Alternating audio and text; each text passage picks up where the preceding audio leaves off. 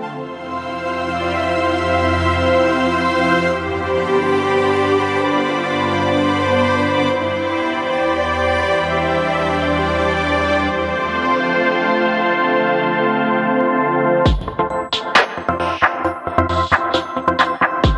friends, welcome to the Skyline Church podcast. I'm Jonathan Middlebrooks, one of the pastors here at Skyline Church. Skyline is a worshiping community, a disciple-making community, and a generational community. We're committed to seeing revival in our city sparked through the presence of Jesus and the power of the Holy Spirit. These sermons are specific to that purpose and in the context of our unique community. We hope that it might bless you in some way. Enjoy.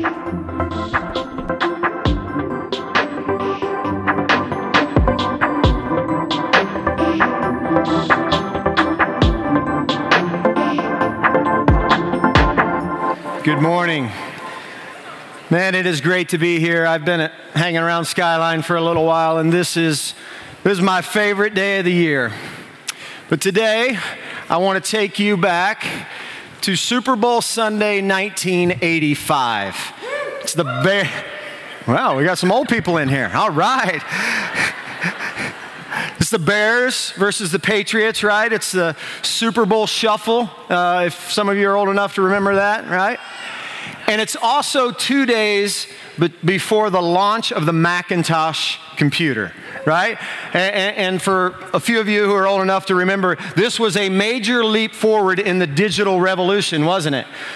Because this is now a computer the size of a box, right? Not a mainframe the size of a house. This truly was a revolution. You see, it's got a digital display. It came preloaded with games and programs. It had a keyboard, and it had this thing called a mouse, right? I mean, this thing was super cool, very revolutionary at the time. And so Apple had 2 spots for the Super Bowl. And so they hired Ridley Scott, the movie producer of the films Alien and Blade Runner, to actually direct their commercial. And so you can see in this commercial that there's not such a subtle hint towards IBM. That's IBM Blue. You can't really see it there as kind of Big Brother, right? And then you've got all those lined up in gray who were the brainwashed masses, right? And then in runs this girl with Apple colors on, and that's about it, right? And she has this sledgehammer, and she throws it through the screen, shattering the screen, and in so doing kind of shatters our paradigm. Now, Apple's board of directors, including the CEO at the time, John Sculley, they absolutely hated the commercial. Hated it. And they had these 2 spots now, and they're like, okay, what do we do? So they tried to buy their way out of it and tried to offload a few of those commercials. And at the end of the day, they were only allowed to offload 1, and after kind of a contentious vote, they decided to go ahead and run the ad once. Well, as history would have it, it became an overnight sensation. It was voted commercial of the decade by Advertising Age and is still today arguably one of the most famous Super Bowl commercials of all time. The biographer for Steve Jobs, he credits this moment in history, this commercial, as the moment that launched Apple's brand identity and into the stratosphere, right? And millions of young creatives all over the world rushed to this brand that many are still rushing to today. Somewhat odd that their name and logo represents the first sin, right? Which we will talk about today. But that's not what I want you to think about. Does anybody remember what Apple's slogan, what their tagline was at this time? Think different. You're not even old enough to know that. Think different. Think different, right? We say a lot around here, if you want to change the way you live, you have to change the way you think. The Bible calls this the renewing of your mind.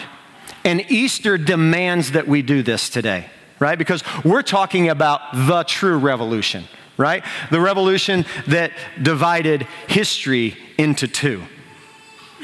So, what was accomplished through Jesus' life, death, and resurrection? What was it? Was it John 3:16? For God so loved the world that he gave his only son, that whoever would believe in him would have eternal life. Amen? That's good.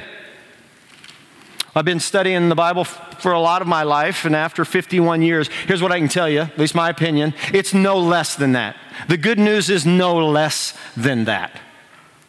But the New Testament authors, they seem to paint a picture that's actually bigger and even better than that truth. And so I'm just going to lay out a few of these. We don't have time to go through a bunch, but I do want to give you a list to expand our vision on what might the cross have been about. 1 Corinthians 5:17 says this, "But thanks be to God, he gives us the victory through our Lord Jesus Christ." Anytime you see Jesus Christ, it just simply means Jesus the King. What did the king have to say about himself, right? He opens up the scroll and he reads an Old Testament passage and he's saying, hey, listen up, this is me. He says this, "The Spirit of the Lord is on me because he anointed me to proclaim good news to the poor. He has sent me to proclaim freedom for the prisoners and recover of sight to the blind, to set the oppressed free, and to proclaim the year of the Lord's favor." That's what Jesus said. John, the beloved, he says this. He says, "The reason the Son of God appeared was to destroy the devil and his works." Colossians 2:15, "And having disarmed the powers and authorities, he, Jesus, made a public spectacle of them by triumphing over them at the cross." Seems to be stretching our paradigm, taking a sledgehammer to it. Jesus sends Paul later to the Gentiles. Why? To open their eyes that they may turn from their darkness to light, from the power of Satan to God, so that they may receive forgiveness of sins and a place among those who are sanctified by faith in me. See, just like that Macintosh computer, we all come with some hard wiring, right? And one of the hard wirings is that we were born into the power of Satan. That's the default setting. But Hebrews 2:14 says this, "Since the children have flesh and blood, he, Jesus, too shared in their humanity, so that by his death he might break the power of him who holds the power of death, that is the devil, and free those who all their lives were held in slavery by their fear of death." I could give you a lot more, but salvation in the New Testament is most frequently depicted as freedom from the devil's power. And that's no small thing, because 3 times in the book of John, Jesus himself calls Satan the prince of this world. The word he used there was archon. It was used to describe the highest ranking either political official or military official in a given region. So it was like the general of the troops or the prince of an area. Jesus is saying that Satan is the prince of the world. He's the ruler of this world system. And if that's true, we've got to change a little bit how we think about what we just sang and living into this victory that Jesus has accomplished for us. It also reveals to us that if we aren't in Christ, that we are actually still under control of the enemy. It's good for us to know. Now, the victory that we're talking about, this victory, 1 Corinthians 15 victory. If I get behind, you're going to have to fix me, Carrie. This victory that we're talking about is not some kind of self-help victory. We're not that capable. This victory is about victory in life. Victory in our attitudes, in our emotions, in our mindset, our mental health, our mental stability, the way that we experience victory over temptation. This is about victory, living into the way that God designed us to live. Now, this victory, it's not circumstantial. So it doesn't matter what's happening around you. And it doesn't even matter what happened to you. It doesn't matter what you've done or what you haven't done. This victory that we're talking about is about truth. It's about what we really believe in our heart of hearts. Because Satan knows that if he can win the victory in our minds, he's already won the battle over and for us. Make sense? That's where the battle's going to be fought. And it's been his strategy from the beginning of time to distort the facts, right? So if he can't get us to deny the cross, he'll get us to minimize it, to make us think that it's only beneficial after we die. And then we still walk around here on planet Earth in defeat. But God has so much more. I think it's what Easter is about. What Holy Spirit would want you to know today is that God has more for you. And you don't have to wait until you die to experience the win. Amen? I love how Rich Valadas says this. He's a pastor in Brooklyn. He says, the gospel is the good news that God's kingdom has come near through Jesus. And through his life, death, resurrection, and enthronement, that just means when he ascended and sat down at the right hand of the Father, that the powers of Satan, sin, and death no longer have the last word. Now, if that's true, I think we've got to be honest and ask ourselves, why do so many people still walk around defeated? Angry, bitter, worried sick, anxious, feeling like they don't quite measure up, giving in to the same temptation over and over. Why does that happen? Every human analogy has a breakdown, right? And this one probably will too. But let's go at it this way.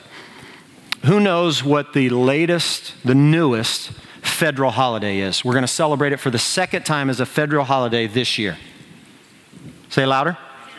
Juneteenth. And what's the significance of that? Abraham Lincoln, on January 1st, 1863, announces and signs the Emancipation Proclamation freeing all slaves. But it wasn't until June 19th, 1865, that those that were enslaved in Texas actually got to hear the good news, right? And this guy, Gordon Granger, he was a general, and he stood on Texas soil, and he read General Orders Number 3 that starts like this. The people of Texas are informed that in accordance with the proclamation from the Executive of the United States, the Archon, right?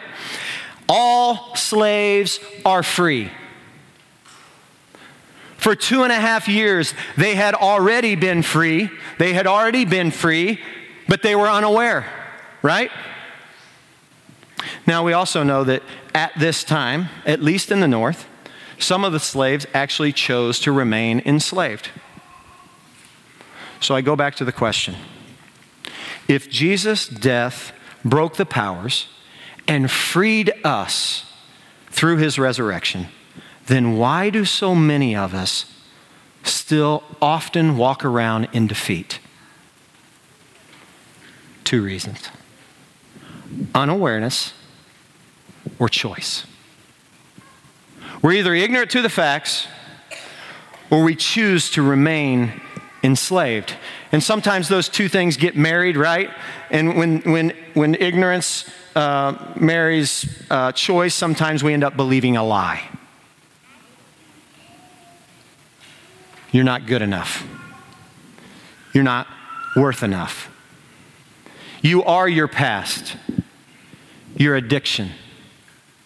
You will never break free from that sin in your life.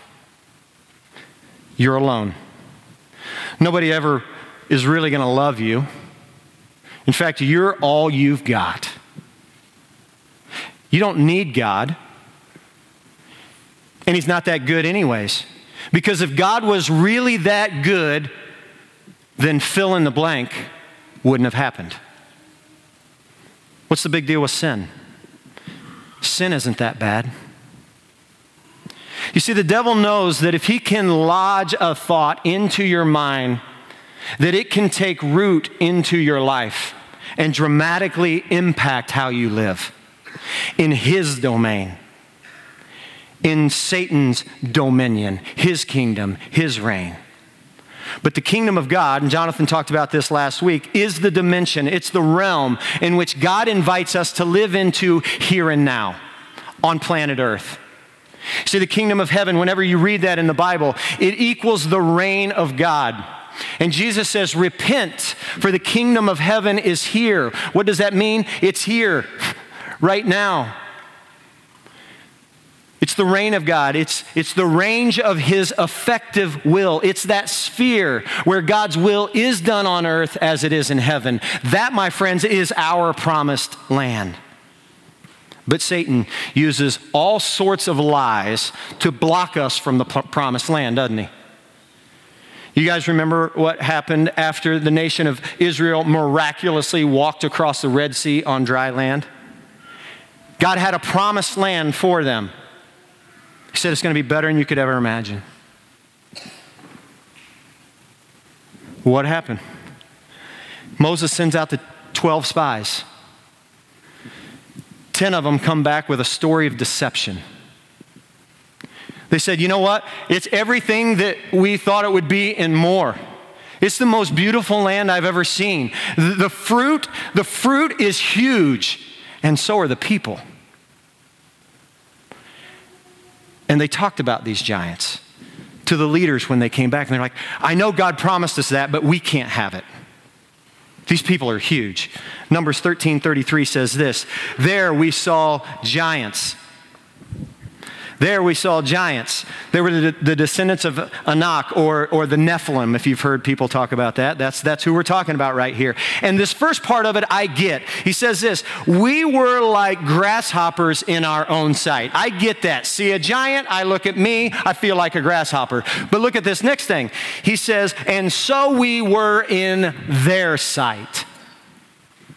Now, where did that come from? How on earth would they know what they look like in their sight?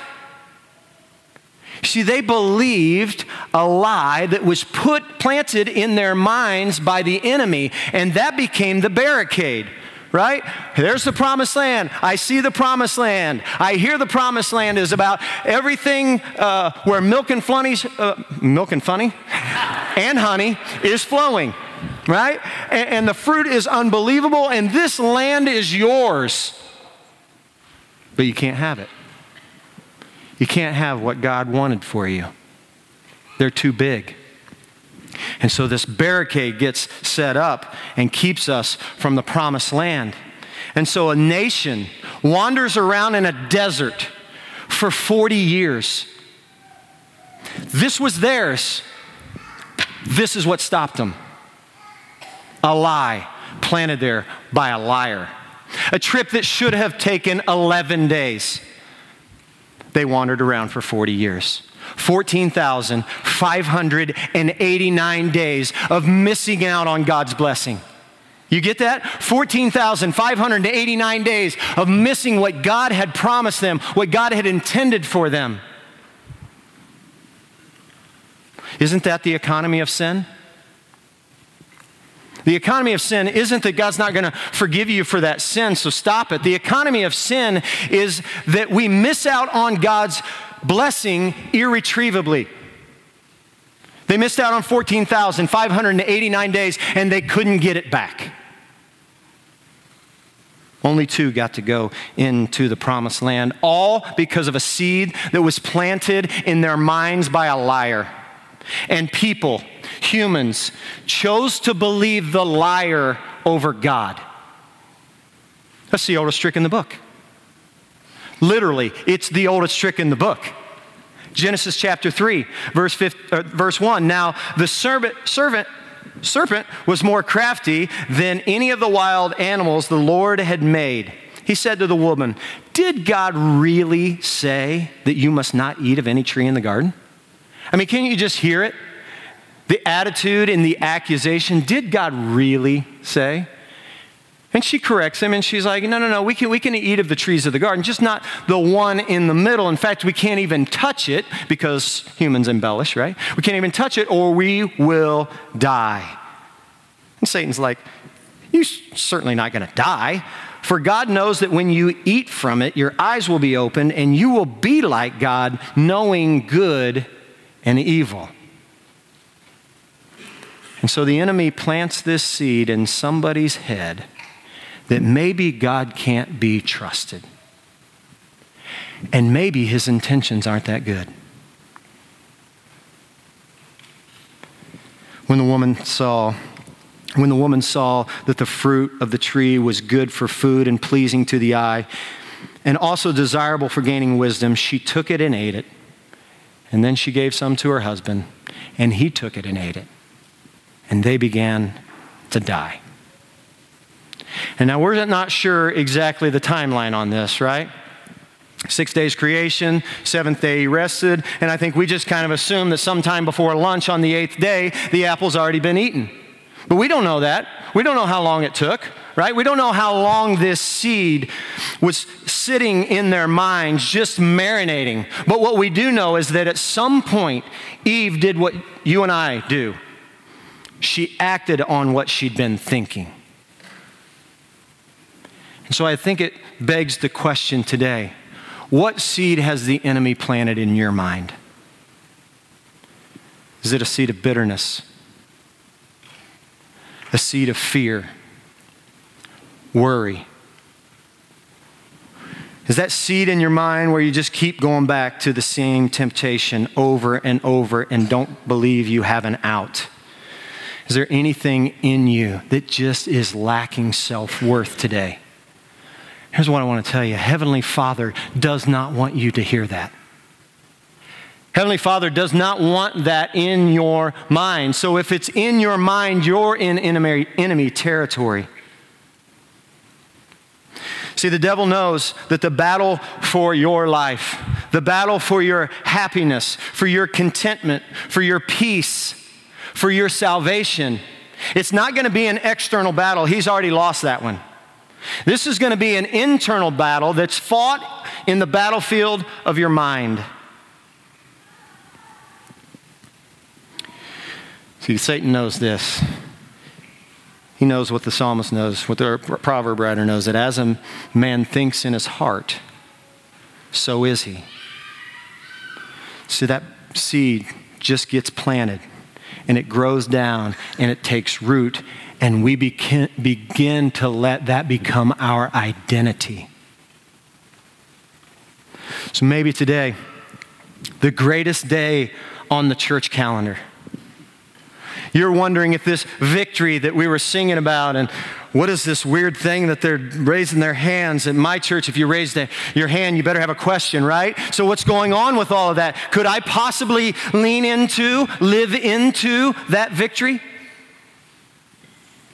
For some of you, I believe you'll start to hear this narrative going off in your mind. Don't get your hopes up. The hype won't last.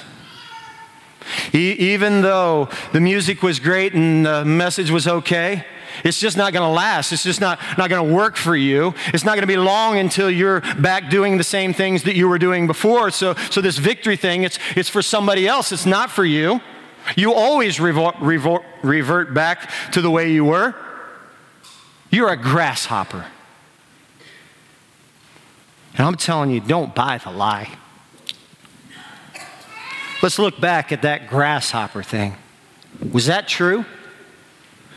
2 people who went in the first time, they believed God would give this land to them. This is ours.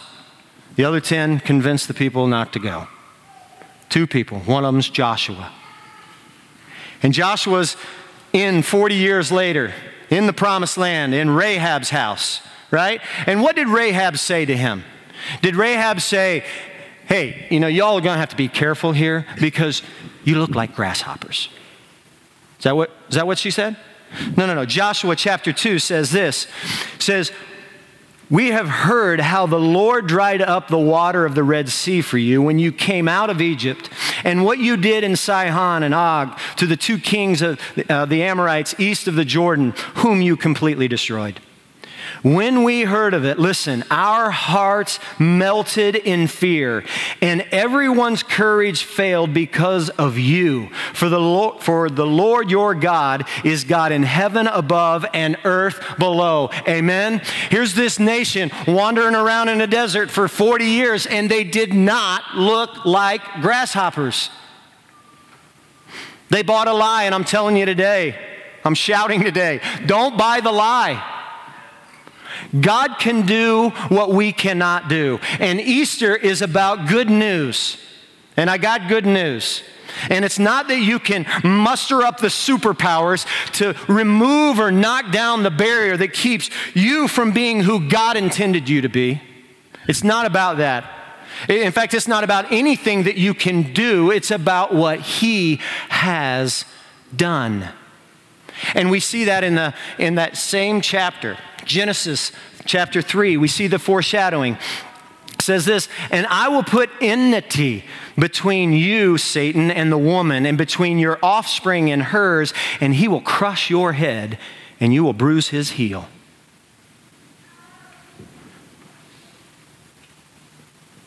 See, in the garden, there was this barricade that was set up that would keep humanity from being all that God created us to be.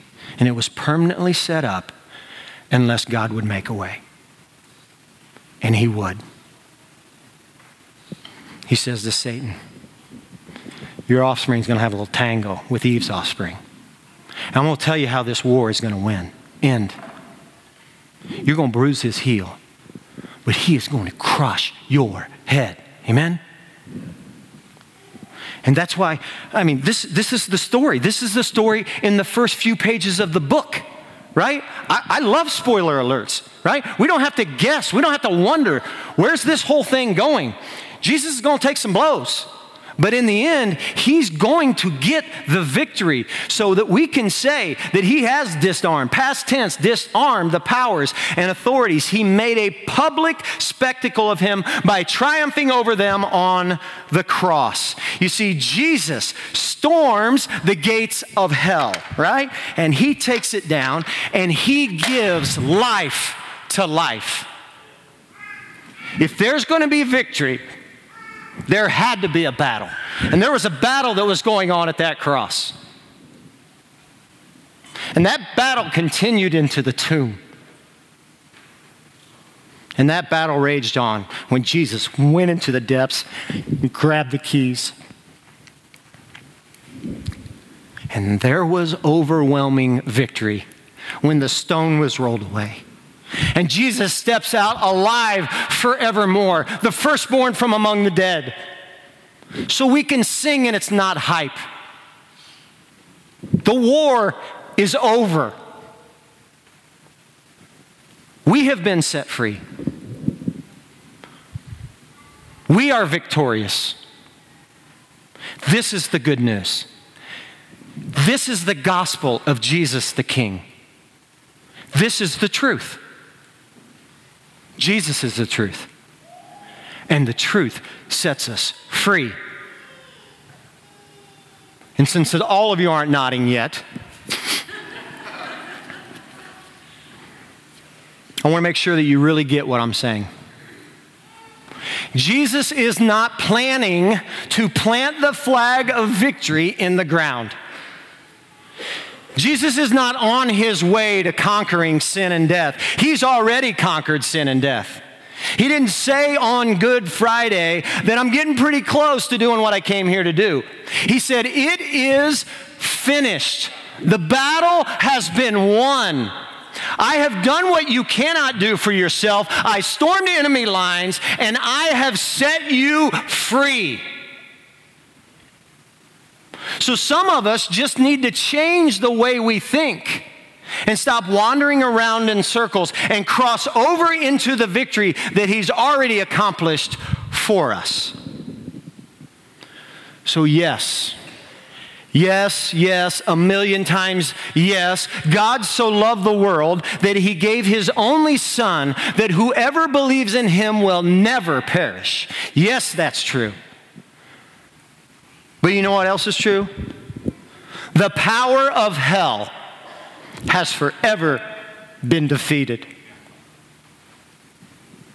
So why would we choose, or why would we, let me just ask you this, why would we spend one moment of our life living in hell, here and now, and risking it for eternity? Why would we?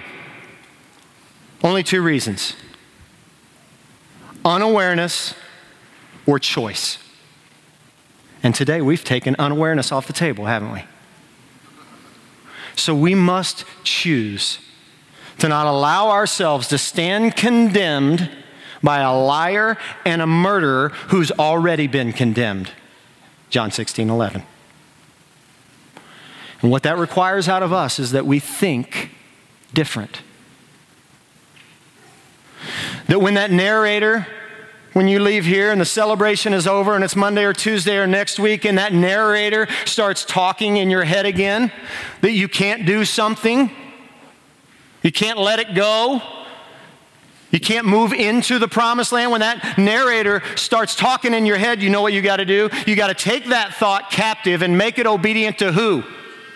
King Jesus.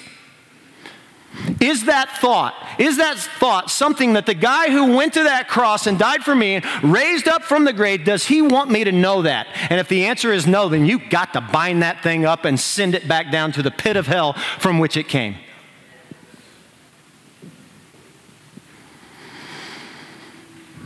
And we have the ability to do that. Because at the end of Ephesians chapter 1, it said that the same power that raised Jesus from the grave lives in you. Amen? We're going to celebrate.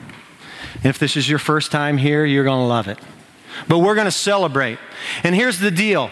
If we can shoot millions and millions and millions of dollars worth of fireworks in the air to celebrate our independence from Britain, surely we can do a little bit better than that. As we celebrate today our independence, our freedom from Satan, sin, and death. Amen? Amen.